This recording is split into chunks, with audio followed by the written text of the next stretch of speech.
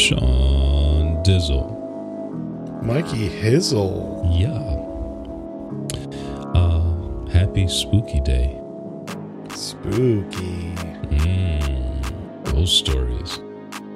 I want to suck your blood.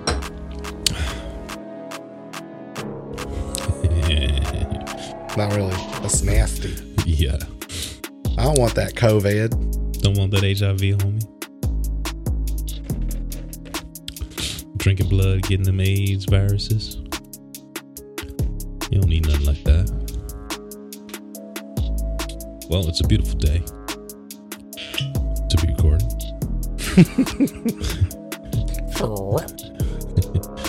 Yeah. And I'm working on my own feel-good story right here. I can see that.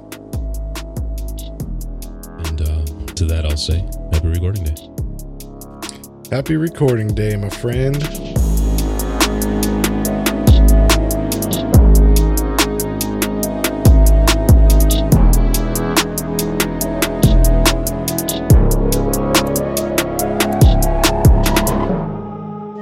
This is a Halloween edition of the Unchurched Podcast.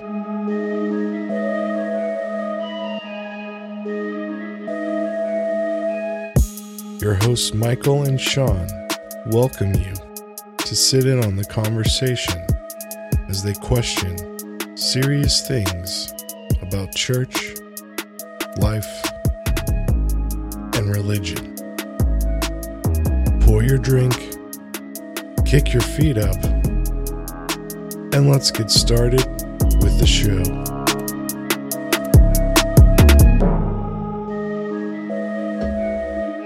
So, a whole lot been going on, and per usual, you were gone all week. I was home all week. Wife's in nesting mode, which means I'm in work mode. Honey-do list is as long as my arm. Both my arms spread out.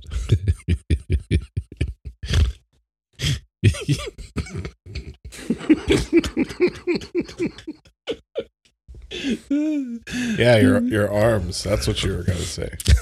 You're so nasty. Yeah. So, got Micah's room cleared out. Everything except for the bed. I got to take the bed down tomorrow. And then start painting. I had to fix some holes in the walls first.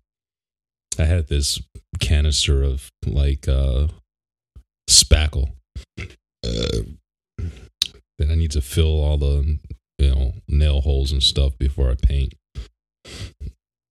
And I can't find it. I tore up the house, all 3 floors. Tore up the garage looking for it. Can't find it. So means I got to run to the store. And I thought I had all the paint supplies I needed. I've got no tray liners for the pan. So I'm working on it. And now when you guys come in town, you guys will have a nice pull-out couch to sleep on instead of a nice comfy queen-size bed. Dude, I could sleep downstairs on that couch in the basement. Yeah. I think I house sat for you guys a long time ago now, and that's pretty much where I slept. Yeah. Well, you ain't doing that with a wife. You never know. Try to sleep on that. You know what I'm saying? She might be like, "You smell bad." No, we're gonna get a nice, really comfy couch with a nice mattress pad to put on top of it, so it's extra comfortable. Deck it out with luscious pillows. Spray perfume in the air for you to get your pheromones going. The luscious of pillows. Yeah. And yeah, so my man cave now becomes the guest bedroom. Hey man, I'm down for that. I bet, yeah. You'll wake up and all the booze is gone. Got a record player, booze, TV, PlayStation. I can work out, do laundry. Yep. All in the privacy of my man cave. And then I'll feel bad about going down there to grab a drink, so I'll have to ask you to go to your room to grab it. It's going to be real fun. Is everyone clothed out there? Y'all decent? Come on, man. Cover that shit up. I need a drink. We're going to come stay with you guys, and it's just going to be like us in the basement the whole time. Calling up, hey, Michael, you're out of booze, bro. Yeah, there's plenty of stuff down there to keep everybody entertained. That's for sure. Grab a pizza when you're out, too. Yeah. Yeah.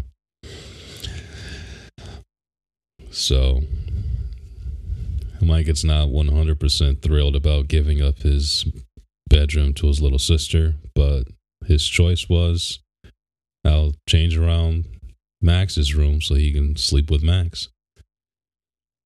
He's like, Dad, I don't want to share anything with my little brother. I'm like, okay, fine. Message received loud and clear.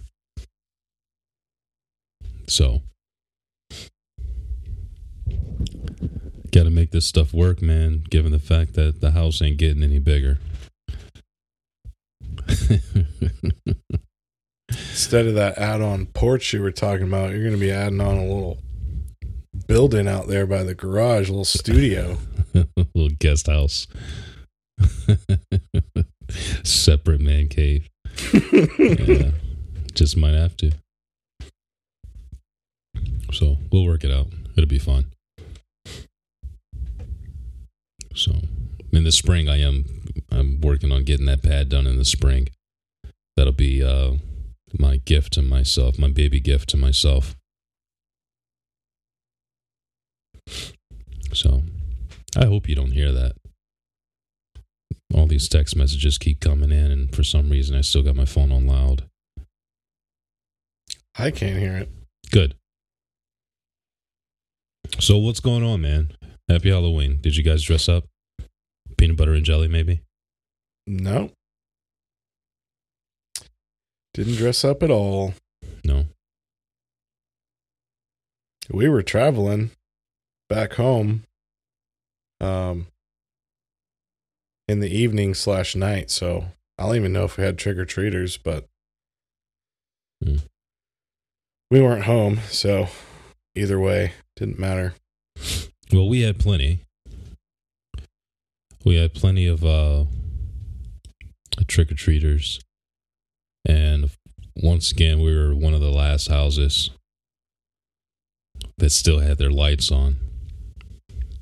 Eventually, we both just kind of got tired and just said, forget it, because the kids were coming so infrequently. Yeah.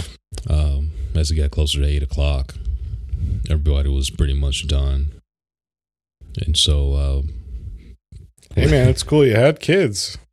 Yeah, well, we had 2.5 bags of candy that never got used. So... oh, it will. Oh, yeah, it will, for sure. I was coming down here to record, and wife was still playing around on her computer upstairs, and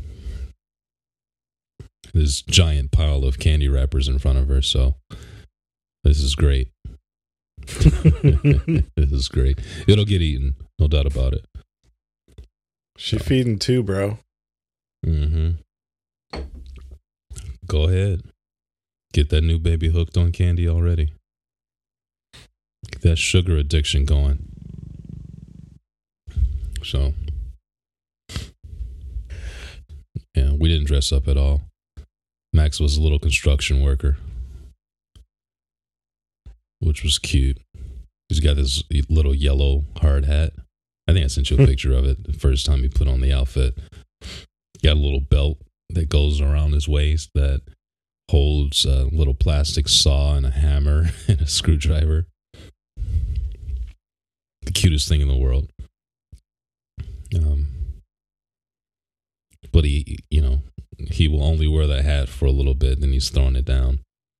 Then he started using the hat as a step stool and cracked it right down the middle, standing on top of it. So, pure boy, all the way. Like, standing on the hat, bracing himself on the couch, and he's like laughing. And then all you hear is crack. So, this costume is done. Halloween is over. Halloween is over. Yep. It's all done. And here we are putting on a Halloween episode. Oh, yeah. Yeah. Yeah. It's one of my favorite holidays. I think yours too, right? I think you love this holiday. I do. I mean, I'm not like someone who has all the weird crap in their yard or anything, but yeah. I like the spooky and the chili and the let's have a fire, make a s'more, and turn on some purple and orange lights and watch some Michael Myers. Heck yeah. That's one thing we haven't gotten into. My wife doesn't like scary movies like that. And to be honest with you, it's not just her. I'm not a big fan of scary movies either. The old classics to me are kind of funny. You know, as an adult looking back at them now, it's like, dude, the special effects are just terrible, you know. The stuff that we thought were so scary as kids are now just laughable. Mm-hmm. But I was watching the games, and like I saw one of the commercials that came on the TV had Beetlejuice on there, and I'm like, holy shit, there's Beetlejuice. I totally forgot about it. I totally forgot about them. That was one of my favorite movies growing up, watching on Halloween. Don't say it 3 times. He'll show up. I didn't see that playing anywhere this year. No, I looked for it, and everywhere I looked, they either didn't have it streaming anywhere, or you had to rent it. So I was like, well, forget it. I'll wait until the week after. Ain't paying to see that. I ain't paying to see that jazz. Then we tried to watch Addams Family, the first one, you know. Well, not the first one, because Addams Family goes all the way back to black and white films. But we tried to watch the one that had, what's his name? Something Lloyd, Christopher Lloyd in it. That one when he was Uncle Fester. Mm-hmm. Yeah, tried to watch that one, and she was just bored. She didn't like it. And I'm like, how do you not like the Addams Family? That, like, there's nothing more Halloween classic for an 80s kid than Addams Family. You know, Morticia, her pale, gorgeous ass.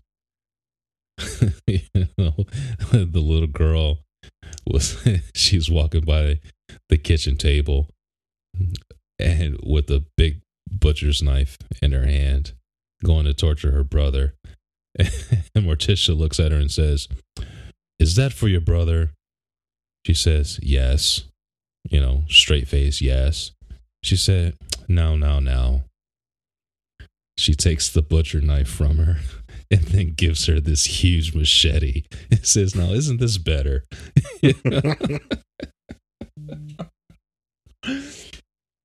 It's just such a freaky movie where the abnormal is normal. And I think just encompasses all of what Halloween is all about. At least for me as an 80s kid. I loved it. I agree, man. I think that's why I've kind of, over the years, really started enjoying Halloween in a different way and just leaning a little into the, I guess, mystical and creepy stuff, you know. Like, how 'Cause- creepy do you go? I mean, how creepy you want to get? I don't know. I'm just creepy, not kinky, Sean. I'm just saying, like, this is the one time of the year where it's socially acceptable to be into morbid stuff.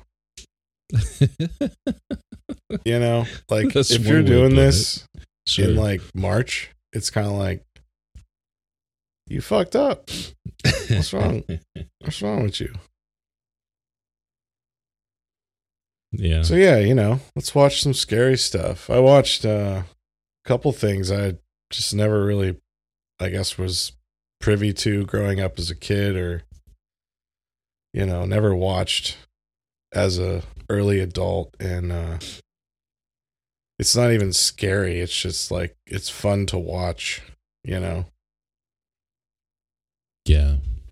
Yeah. take I your was, mind off right before you go to bed. yeah, right. Or get you freaked out before you go to bed. See, that's the thing. It really doesn't freak me out too much. No. Like I can watch it and go straight to bed, Yeah, me too. unless it's like stuff with like exorcisms and all that. That's a little too like real to me. Sure. And I ain't Too trying. real. That's like a Ouija board. I ain't trying to fuck with that. Yeah. But murder, death, kill, blood, gore, that's okay. Yeah, Yeah. because that I know is 100% just reenacted. Sure. But if I went and got a Ouija board tonight and started talking to it, I ain't opening that door to be all Right. Christianese. Right.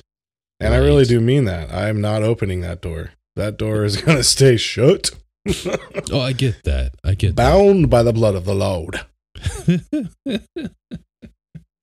And Oh, for sure. I'm not making fun of that. I'm being like serious. There's some shit there, man.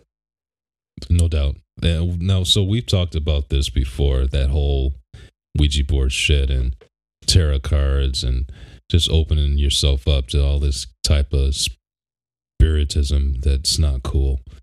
So you got to draw the line somewhere, right? And I get that. I get that. I'm fortunate, you know, my parents didn't keep us away from Halloween, even though we grew up in church where, you know, they preached like, this is the devil's holiday. You don't celebrate this. We're God's people. We're royal priesthood. We're royal priesthood.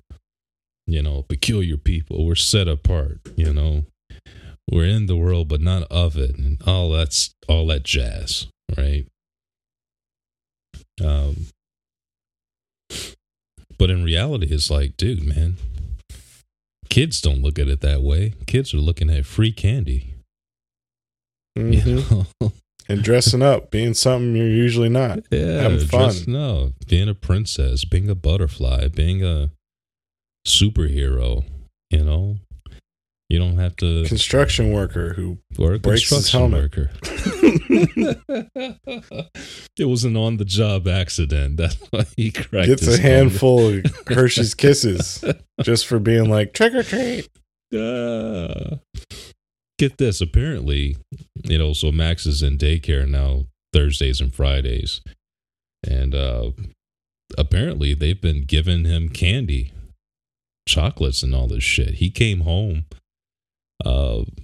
Friday, and of course, you know, we had candy open, and so he starts digging in the candy bowl, and he's looking for one thing and one thing only. He wants a Snickers bar. He's looking at all this candy. He's just moving it around. No. And so he's being in daycare. He's learned to say, no. So that's his new thing. Mm. Max, do you want this? No. It's like, it sounds like an old grandma. No. He pull out a Snickers bar and he's like, yeah. He knows what he likes. All right. What's that nougaty goodness? So you got to say, please, peas. You know, and he gives you this big smile and he starts dancing side to side and stomping his feet. Please. And then he just knocks it Give down. him 4. Yeah, give him 4? Yeah, because he's cute and dancing. You're like, fuck it, here. Well, just eat them all. No, one's enough. And, you know, I'm the sucker last night, you know. It's dinner time. Well, it's after dinner, and it's like time to put him down to bed. And sure as shit, he goes up to the bowl, wants a Snickers, says, peas. And I give him one. The wife looks at me like, oh, yeah. Leave it to daddy to give you candy right before you go to bed. And I'm like, shit, I'm not even thinking about that. Of course, he's hopped up on sugar just in the bed, kicking the bed, you know, screaming, talking, laughing, having fun. It took him a little extra time to fall asleep because of that Snickers bar. But in my opinion, that's what it's about. That's what it should be about, you know? Blame it on the Snickers bar, not daddy's negligence. It's not negligence, it's enabling. So, you know what's funny, going back to the whole churchy thing about Halloween and being the devil's holiday or whatever. I mean, when you literally research All Hallows Eve, it could not be anything further from demonic. Yeah. How so? I mean, we've talked about this probably every Halloween, but because it originated as farmers giving thanks. They would burn crops as a sacrifice for their yield that year, and in the hopes that it would bless their next harvest. Mm-hmm. No spiritual, no demon, no blood sucking, nothing evil in that. And I'm bringing it up again because I think it is so funny. Like, I grew up in church, obviously, as well, under the same kind of thought process being, put in my head. Like, it's Satan's birthday, or it's, this is a holiday that, yeah, we'll go trick or treat, but, Jesus, because, demons are bad. And it's like, I mean, I guess some of that is innocent, but I think some of it is just ignorant, Yeah. So it's kind of funny now being older. Yeah. And, cause I still know people who are like, well, I don't do anything for Halloween. I don't celebrate it. It's evil. It's bad. And it's like, it's not bad. It's not evil. I mean, you can make it evil. Sure. Mm-hmm. But I don't know. To each their own, I suppose. I just think it's one of those funny things that was originated in a heartfelt, innocent, grateful thing about farmers. Yeah. At least from what I've read. Maybe I'm wrong. I don't know. No, yeah. I mean, that's part of the story. Yes, that's part of the story. There's a lot more into it. I mean, because everything that we do on this holiday is super symbolic that goes back thousands of years. But yeah, it goes back to the Celts. And Halloween, or All Hallows Eve, or whatever, however you want to say it. November 1st was their new year, so October 31st was the night before the new year, and they believed that, yes, it had a lot to do with their crops and everything. The fact of, the fall harvest. It's the end of the fall harvest and the beginning of the winter months, where all the crops will begin to die. And yes, they would do big bonfires and everything, just like you said. But part of the reasons why they would dress up in costumes and stuff like that was because they believed that on that day, on the 31st of October, that's when the veil between the living and the dead was its thinnest, and ghosts would walk the earth. And to protect themselves, and to protect their crops and, whatever, ensure a good harvest for the next year, the next season, they would dress up, and it would almost be like protecting them from the ghosts, because they would dress up like ghosts and goblins and stuff like that. Say like, hey, I'm one of you, don't kill me. That type of deal was also part of it. And then, as it's evolved into like trick-or-treating and carving jack-o'-lanterns and stuff like that, all of that stuff has meaning that goes back a couple thousand years as well. Just traditions that we've those lines have been blurred as to the original origins of them, because the stories just aren't being told like they used to be. But yeah, it's a whole lot of stuff that goes into it. And of course, who has their hand in it all? Those damn Catholics. Right. So nice segue to to fight against. Yeah, I mean, just like so. All the stuff that we celebrate in the church today originated as pagan holidays. And we've talked about this before, but I guess it stands to be a reminder. Everything that we celebrate in the Christian church today that are holy holidays for us as Christians, as New Testament Christians, were all instituted by the Roman Catholic Church as a diversion from the previously held pagan holidays that existed.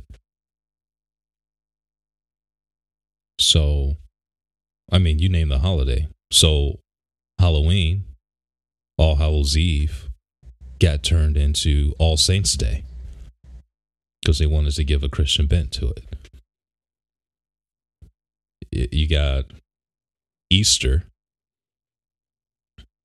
which was a pagan holiday, celebrating the pagan god Esther, Easter, however you want to say her name. That happened around the time of the Passover.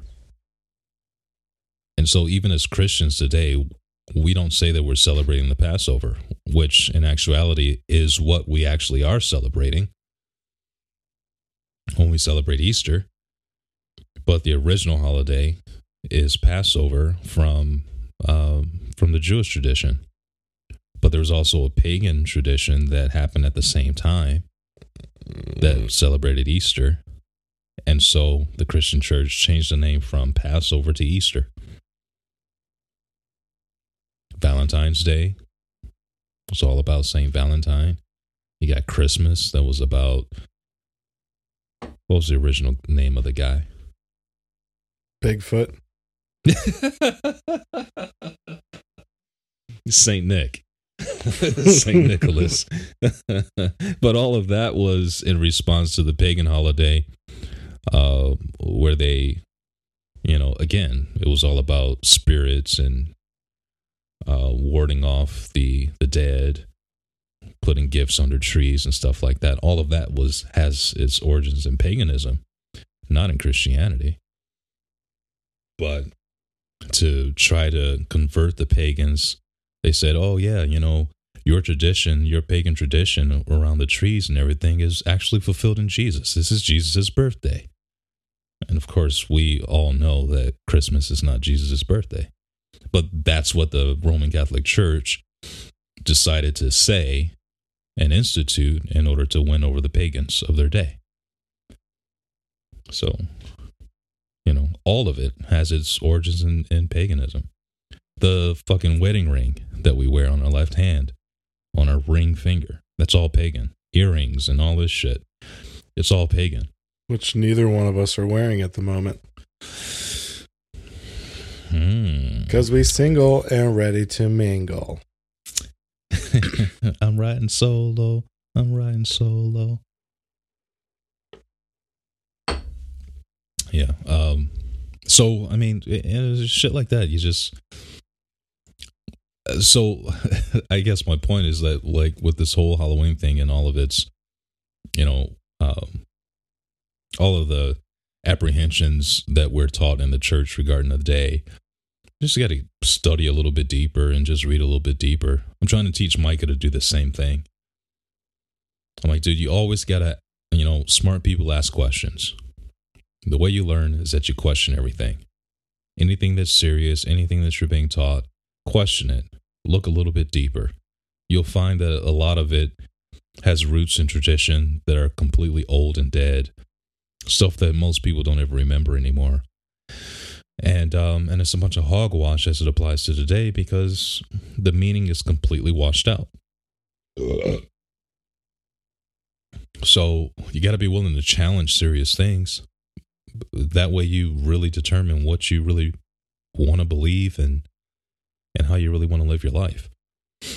But as long as you just go by somebody's mandate of what something is or should be without questioning deeper, you're just going to be part of the sheep that just follows blindly and just goes off of whatever the news tells you. You can't live like that. It's not the right way to live. So. Word.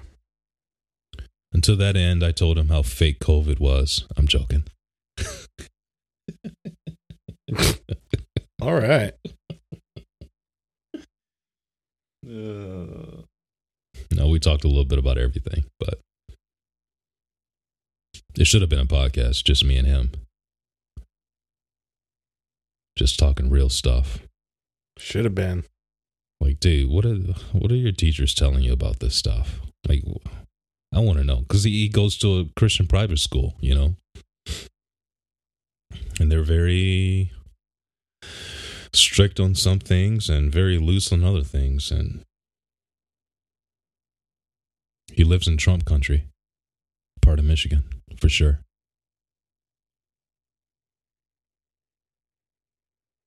Well, in an effort not to continue down that conversation. Yeah, save me, brother. Save me. Because I was about to go hard.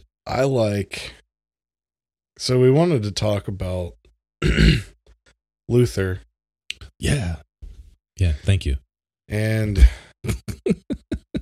his 95 thesis. And, you know, before this, we were kind of going over a few of them or whatever. And there's like 7 or 8 of them where he's just asking questions, and they're very pinned questions. Mm-hmm. And it's that type of question that basically, I forget how to word this, but when you ask a question and it's basically rhetorical because the one asking the question is basically telling you the answer in the question, but also questioning it because he's got the balls to. And I love that about this man. And I guess that's a rough Sean synopsis of what he did. Yeah. And it's been a very long time since I have looked, I don't want to say studied, because that means that, you know, I took a lot of time going over this, which I didn't, but it's been a long time since I've read this and thought about it. So Me too. I'm definitely interested in kind of just glancing and talking about it right now for a few minutes with you. Oh, I'm because honored, brother. Thank you. I feel like one of his mantras is kind of what we do on this podcast, where we ask questions and we think and we struggle and we want to debate and not just be told what to do because of one person or a group of people. You know, like, Yes. Let's get a little messy here. Let's get messy. Let's get a little uncomfortable. Like, Let's do it. so Well, how about we start with the reason why he went up to the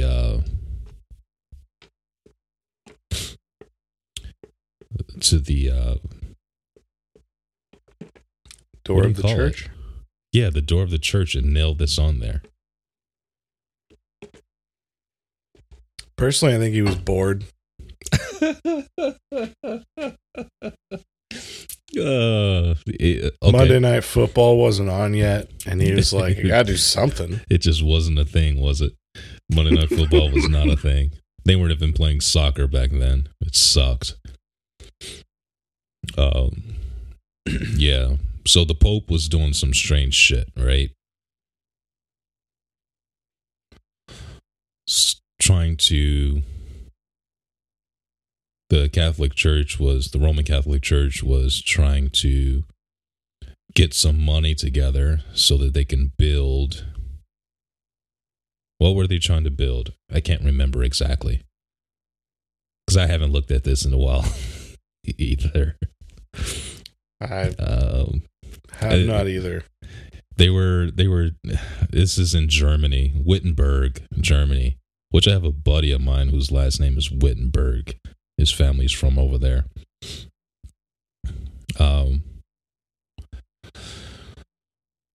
They were trying to put some money together to build a new temple or something like that, right? I can't remember exactly what it was. Trying to build a church. Well, the Anyway, basic thing is maybe not the reason why, but what. And the Pope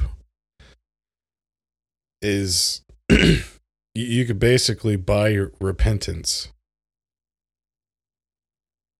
which were called indulgences, right? Yes. Because it escapes me as well, which we can look it up. But here it is. I just looked it up. So, a friar named Johann Tetzel. Of course, it was a friar named Titzel.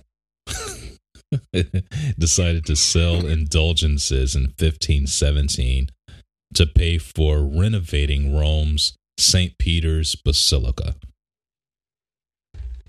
Luther and others had enough at this point and decided something had to be done. So, because they were selling indulgences in order to pay for renovations to the Basilica, St. Peter's Basilica, they decided, we gotta debate about this. We gotta talk about this. So that was the catalyst right there. On top of all the other stuff that the Catholic Church was teaching during that time. So that's where it all starts. And to be honest with you, just using that, well, not just the false doctrines that they were teaching, but the asking for money part, or letting people pay for, So first of all, help me out here. Help me describe what we mean by indulgences, or what he meant by indulgences in the 1500s. To me, Yes. and what I remember, it was basically, correct me if I'm wrong, but you could either pay for your own repentance or a loved one's who may or may not be in purgatory, for them to actually get into heaven somehow because you're giving the Pope money. Right. So I asked you to go first because I was trying to remember that purgatory part. I could not for the life of me remember it. It's the purgatory thing. That was a big thing. You're absolutely right. And for those who don't know, purgatory is that place, that waiting place, if you will.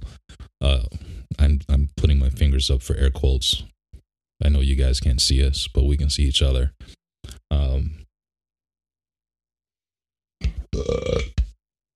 Purgatory was that place of limbo, if you will, between heaven and hell. Where the ghostly ghouls live. Yeah, you go to purgatory.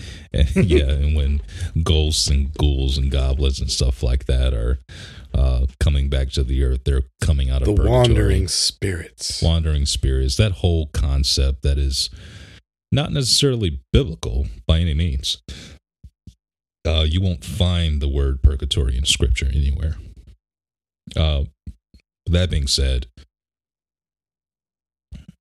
I mean,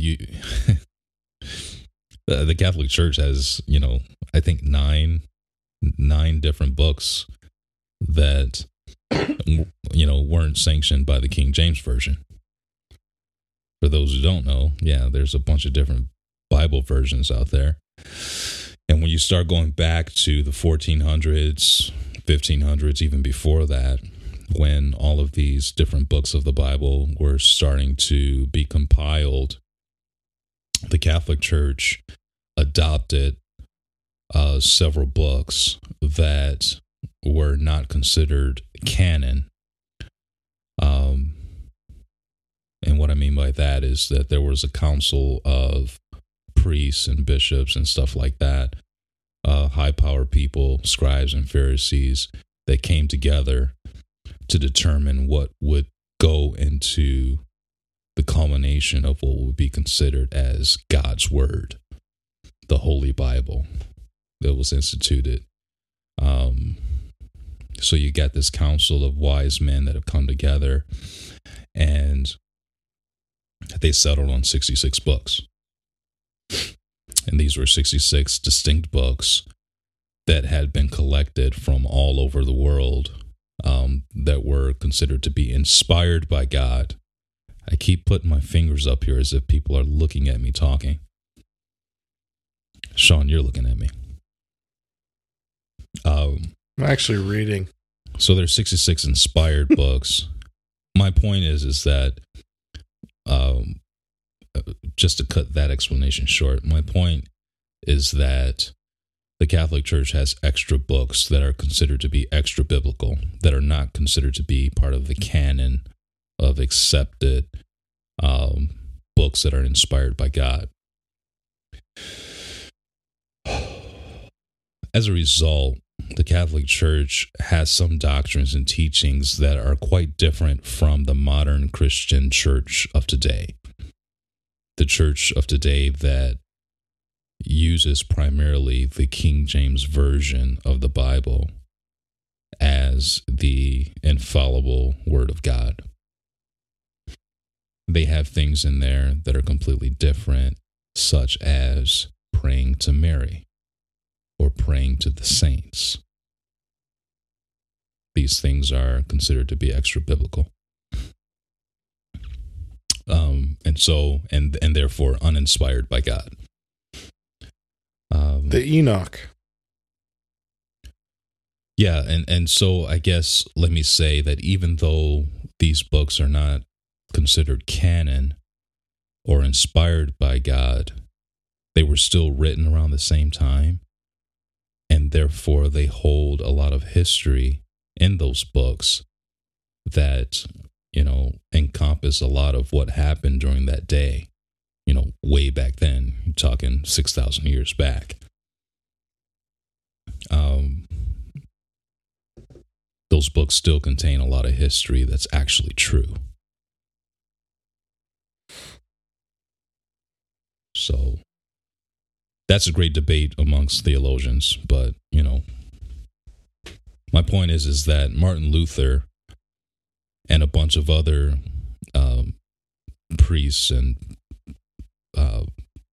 religious leaders at that time were really fighting against the Catholic Church with a lot of their doctrine that they were trying to push. And the whole culmination of this 95 Thesis was you can pay for indulgences, and I guess from my point of view, since it's my turn, is that the indulgences have to do with paying for your sins, which is an extra biblical concept. And what they would do is they would say, well, if you are having an affair on your wife, you can give the church this amount of money and X amount of money to go towards our remodeling of St. Peter's Basilica, and you'll be pardoned of your sin.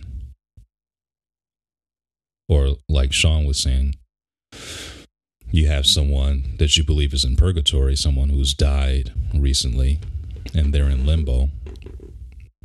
You can help pave their way into heaven if you give X amount of dollars to the church, again, to help us remodel St. Peter's Basilica. And you can help get that person from purgatory to heaven. But the whole point of it is you're sacrificing, air quotes, for your own remorse of falling short of something, aka sinning. So instead of Christ being, well, more importantly, Christ's blood being shed, I mean, the whole story, the whole death and resurrection of Christ is basically being bastardized and shit on because, well, I mean, all you really got to do is you give us money and we'll take care of it for you. Which, honestly, to me, thinking about it now, is not too far from what Catholics still do with Hail Marys. You go into a confessional 100%. booth. Yes. You say, hey, Yes. I lusted after this woman. I gave her my number. She called me. We hooked up. This is my confession. Please forgive me. And then the guy on the other side of the booth, okay, say 5 Hail Marys. Give me $400. You don't got to worry about it anymore. So there's no longer 100%. a need for Christ, basically, because these Just go right to the guys priest. are mafia style, like, hey, I'm going to take care of the thing, all right? I know a guy, all right? You Let do me something deal for with me, it. I do something for you. You know? And here you do got a favor, Luther, you do me a favor. who's You like, don't owe me a favor today, but I might call upon you for a favor later on. And when I ring your phone, you answer my call, huh?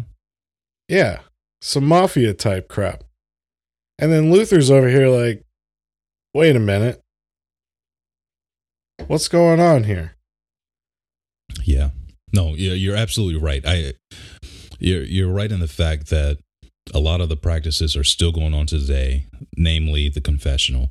But the other thing with this is that there's this huge debate, and I think the most important thing, I guess, the most important thing was that salvation is a result of grace through faith, right? Ephesians chapter 2, verses 8 and 9.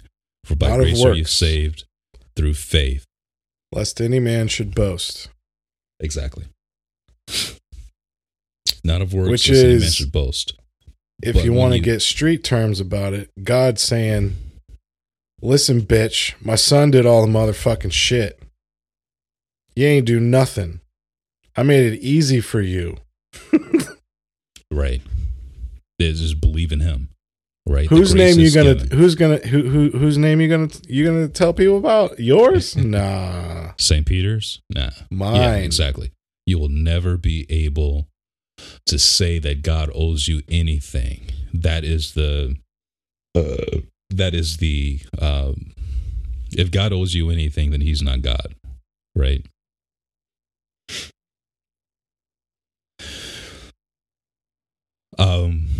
So Martin Luther's thing, he agreed with the philosopher Augustine, who basically they went off of that verse of Ephesians 2:8 and 9. By grace, you're saved through faith. It's the gift of God. Not of works, lest any man should boast. Like salvation is a gift. If it was works oriented, then you would be owed a wage, which is salvation, for that work. But the 613 laws of the Old Covenant not only testifies of the perfection of God, but also ensures that as a result of us being born in sin, we will never be able to keep them all in order to gain our salvation. And according to John the Apostle, he says, when you have offended God in one point of the law, you're guilty of the whole thing. That's God's standard. 613 laws, you keep them all, that's perfection. You fail at one law, you're guilty of the entire 613 laws. So therefore, you're imperfect. So out of his perfection, he's granted his son to die for our sins, his son who lived a perfect sinless life on this earth for 33 years. He's the one that grants us grace, right? John the disciple says that the law came by Moses, grace and truth by Jesus Christ. He brought grace.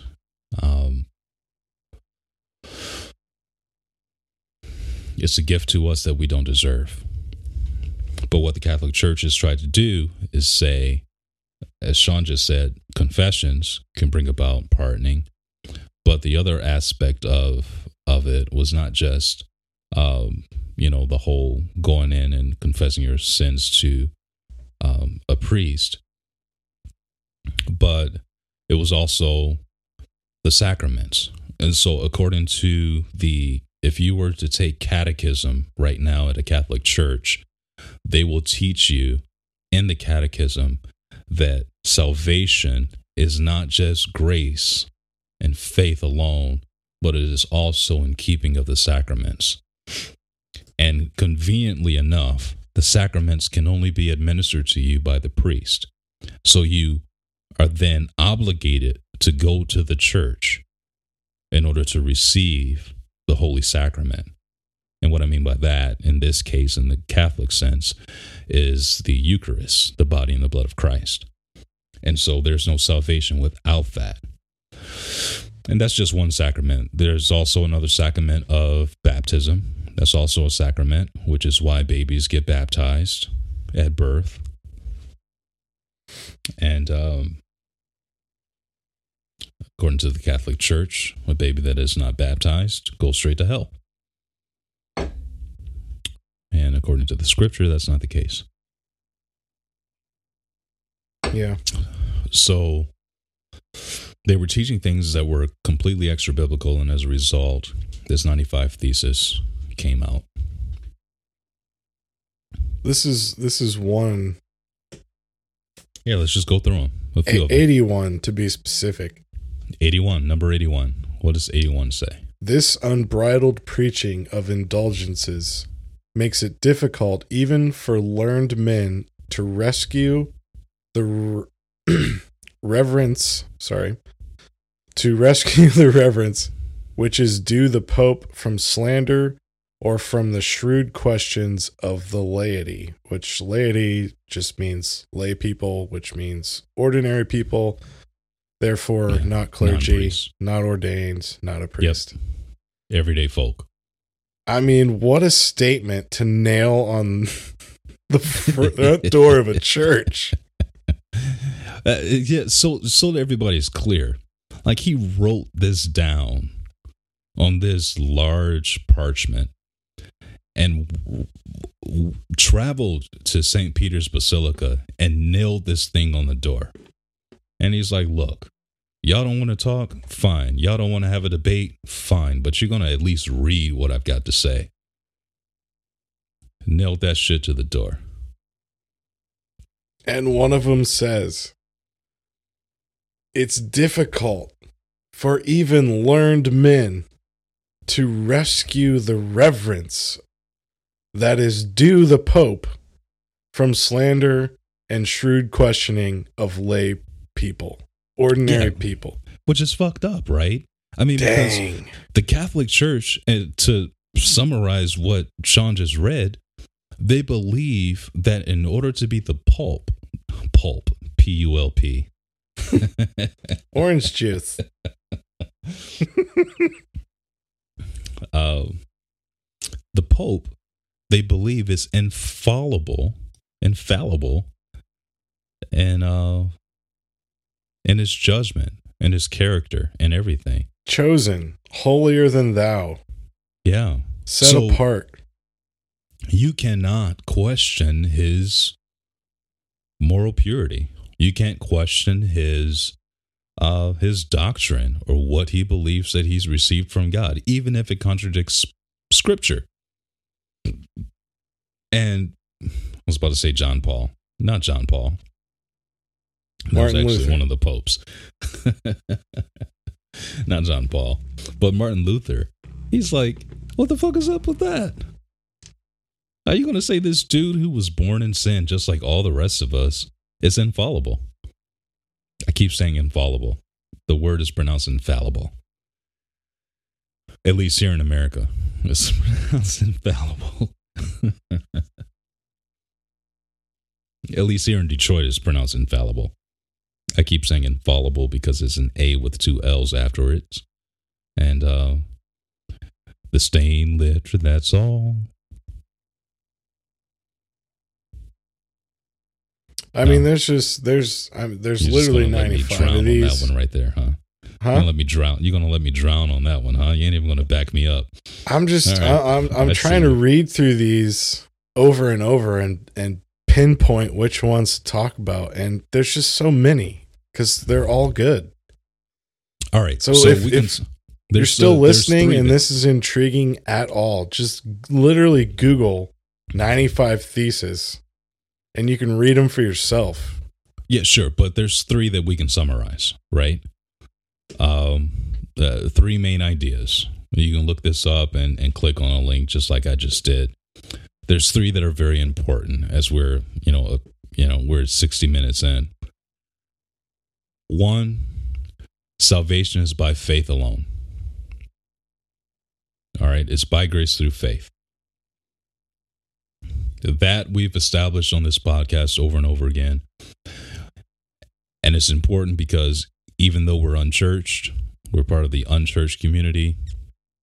We maintain our faith. We believe the second point here, that the Bible is the only authority. We believe that the Bible is the authority for salvation, for Christianity. It tells us everything we need to know about God. It tells us everything we need to know about the Trinity, the five essentials in Scripture, like on and on and on. There's everything concerning the Christian faith. The Bible is the authority, not the History Channel, not some archaeological dig up or something like that. Those 66 books, that's what, as Christians, we believe is the authority. And then the third ideal that he pushed was that the priesthood is of all believers. Paul told us in Corinthians that we are, or in Hebrews rather, and it's debatable whether or not it was Paul who wrote it, but we are a royal priesthood. The priesthood is of all believers. And therefore, what he means by that is that when it comes down to our authority in Christ, we all have the same authority. We share the authority of Christ. Not one person has authority over you besides Christ. Now, I understand I understand Ephesians chapter 4, which talks about, God gave apostles, prophets, evangelists, pastors, and teachers, right? He gave them all for the edification of the church. Contrary to even the Christian church belief and the Christian church, at least in America, the Christian church in America's teaching and doctrine, he didn't give them for authority over you. He gave them for the edification of the church. That is what the scripture teaches us. That's what Ephesians says. Until we all come into the knowledge of the person of Christ. So we're all considered priests to God. Now, in the Christian church today, we consider that word priest completely different from the way that the scripture brings it out. So you've got these two authorities that were in the Old Testament. You had priests and prophets. Here's what's important for us to know. The prophets were the ones that were the mouthpiece of God. In other words, it was God speaking through the prophet to the people. The significance of the priest was that the priest's job was not to speak for God to the people. The priest's job was to speak for the people to God. And the reason why this third point is so important is that the priesthood is the priesthood of all believers now. Because of Christ, we're all considered a royal priesthood according to Scripture, according to the new covenant, because of Christ. It's important that you consider yourself as part of the priesthood because you don't need someone to talk to you, to talk to God for you. The veil has been torn. That veil that separated man from God, where only the priests were able to go in to communicate with God on behalf of the people, that time, that covenant is over. Now we're in the new covenant. You can go to God for yourself. You don't need someone to go to God on your behalf. This is what the new covenant teaches us. This is part of the new covenant. And that was a major issue. I would say a foundational issue that Martin Luther had with the Catholic Church at that time. Because they were putting the priest above the people and saying, the priest had to communicate for the people to God. It was locking the people in the old covenant. And that's a problem with the Catholic Church. They have locked people in the old covenant and not introduced them to the new covenant that empowers them to be able to go to God for themselves. And when you say go to God, I just kind of want to drive home the point. Please do. So people would go in a temple, and the temple had separate parts. Yeah, outer court, and the part inner that the court, priest, and most holy of holies.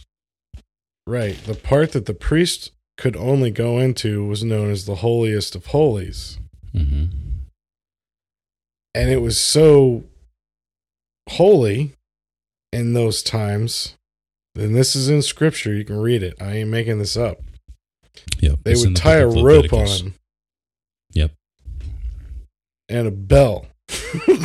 Yeah. Because if he did not sanctify himself enough, he could not stand in the holiest of holies in the temple. And he would die. To commune with God. Yep. Think about that for 2.5 seconds. So when we say the veil was ripped, the curtain, the separation between the innermost sanctuary of the temple, the holiest of holies, that only one person could go after completely sanctifying himself so well that just to make sure we're going to tie a bell and a friggin' rope around you, because if you fall and you die, we got to pull you out. Yeah. That's the thing that was destroyed. It was ripped. We can now go there and commune in the holiest of holies with God. That's a big fucking deal. It's a huge deal. Yeah. So for Catholics or whoever else to still say, nah, listen, let me take care of this for you, huh? You're not qualified. I know a guy. And here Luther is saying, I know a guy. Bullshit, bro. Yeah. Here's one of his questions.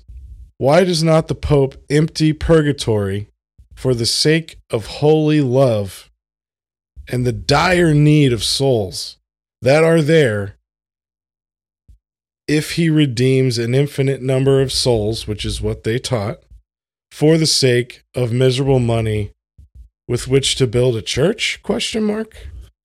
The former reason would be most just. Damn. The latter is most trivial. He nailed that on the fucking front door of the church. He nailed it there. Luther was a badass, bro. Yeah, he was, for sure.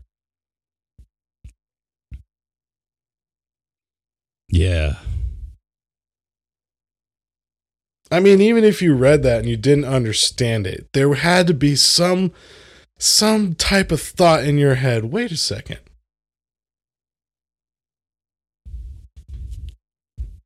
Some pause. You know what I'm saying? And then think about the Pope. How pissed off that motherfucker must have been. Yeah. Dude, and, number 80. Oh, God. I almost want to just read the whole thing, but that's what I'm saying. It's so hard to pick and choose. It's 95. It's 95 of them. It's hard to pick and choose, right? But 78 says, okay, 77. To say that even St. Peter, if he were now Pope, could not grant greater graces is blasphemy against St. Peter and the Pope. We say, on the contrary, that even the present Pope, or any Pope whatsoever, has greater graces at his disposal, that is, the gospel, spiritual powers, gifts of healing, etc. To say that the cross emblazoned with the papal coat of arms and set up by the indulgence preachers is equal in worth to the cross of Christ is blasphemy. Dude, that is so powerful. And yeah, he says, and then number 80, the bishops, curates, and theologians who permit such talk to be spread among the people will have to answer for this. I mean, dude, Martin Luther had a set of brass. A humongous set of brass. He probably nailed that nail in with his fucking dick, dude. He was just like, "Whatoosh, whatoosh, whatoosh." Read that. Oh God, dude! Forgive me, but that's he funny. had to have. Dude, the brass he had to have. He's like, look, man, if you really truly believe that the Pope has the power to pardon you, then he has more power than the cross of Christ. Which he addresses in 86. He says again, why does not the Pope, whose wealth is today greater than the wealth of the richest, and I think he names a king, Yes. build this one, Basilica. yeah, I always say it wrong, of St. Peter with his own money rather than with the money of poor believers? Question mark. Yeah. You're taking you're doing the opposite of Robin Hood. Instead of taking money from the rich, you're going to take it from the poor in order to beautify the sanctuary of the rich. It's blasphemy. He was Robin Hood because he was Robin the Hood. Oh, I see what you did there. I like that. It's very poetic. Poetic justice right there, bro. I got it. There's I got just, you. if you're still listening again, because we've been on this for a minute, I mean, just Google it and read it, think about it, Yeah. do some more research. I mean, it's fascinating when Yeah. you really understand what this man did and in the time he did it and to who he did it to, Mm-hmm. knowing that it wasn't just going to be like, oh, whatever. Yeah. So if you're wondering, like, it's Halloween, why are we talking about this? It's a very simple answer. October 31st, 1517 is when he wrote it. Or maybe he wrote it, it probably took him some days to write it, but he nailed it to the door of the church on October 31st, 1517. With And his this bag of is- candy after he trick-or-treated. This is the anniversary. This is 500 and this is the 504th anniversary of, if my math is correct, 1517 to 2021. You're the engineer, bro. I just make videos. Yeah, 504th anniversary of the 95th or 95 thesis written by the great church reformer Martin Luther. And we've talked about this before. He has a book out that he wrote on the catechism that is, again, 500 years old.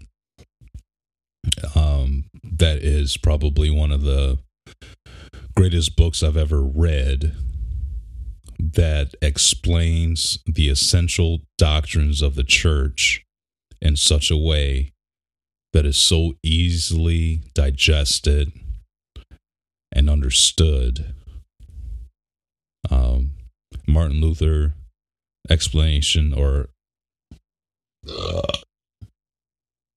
I was just looking at the book, his explanation of the catechism.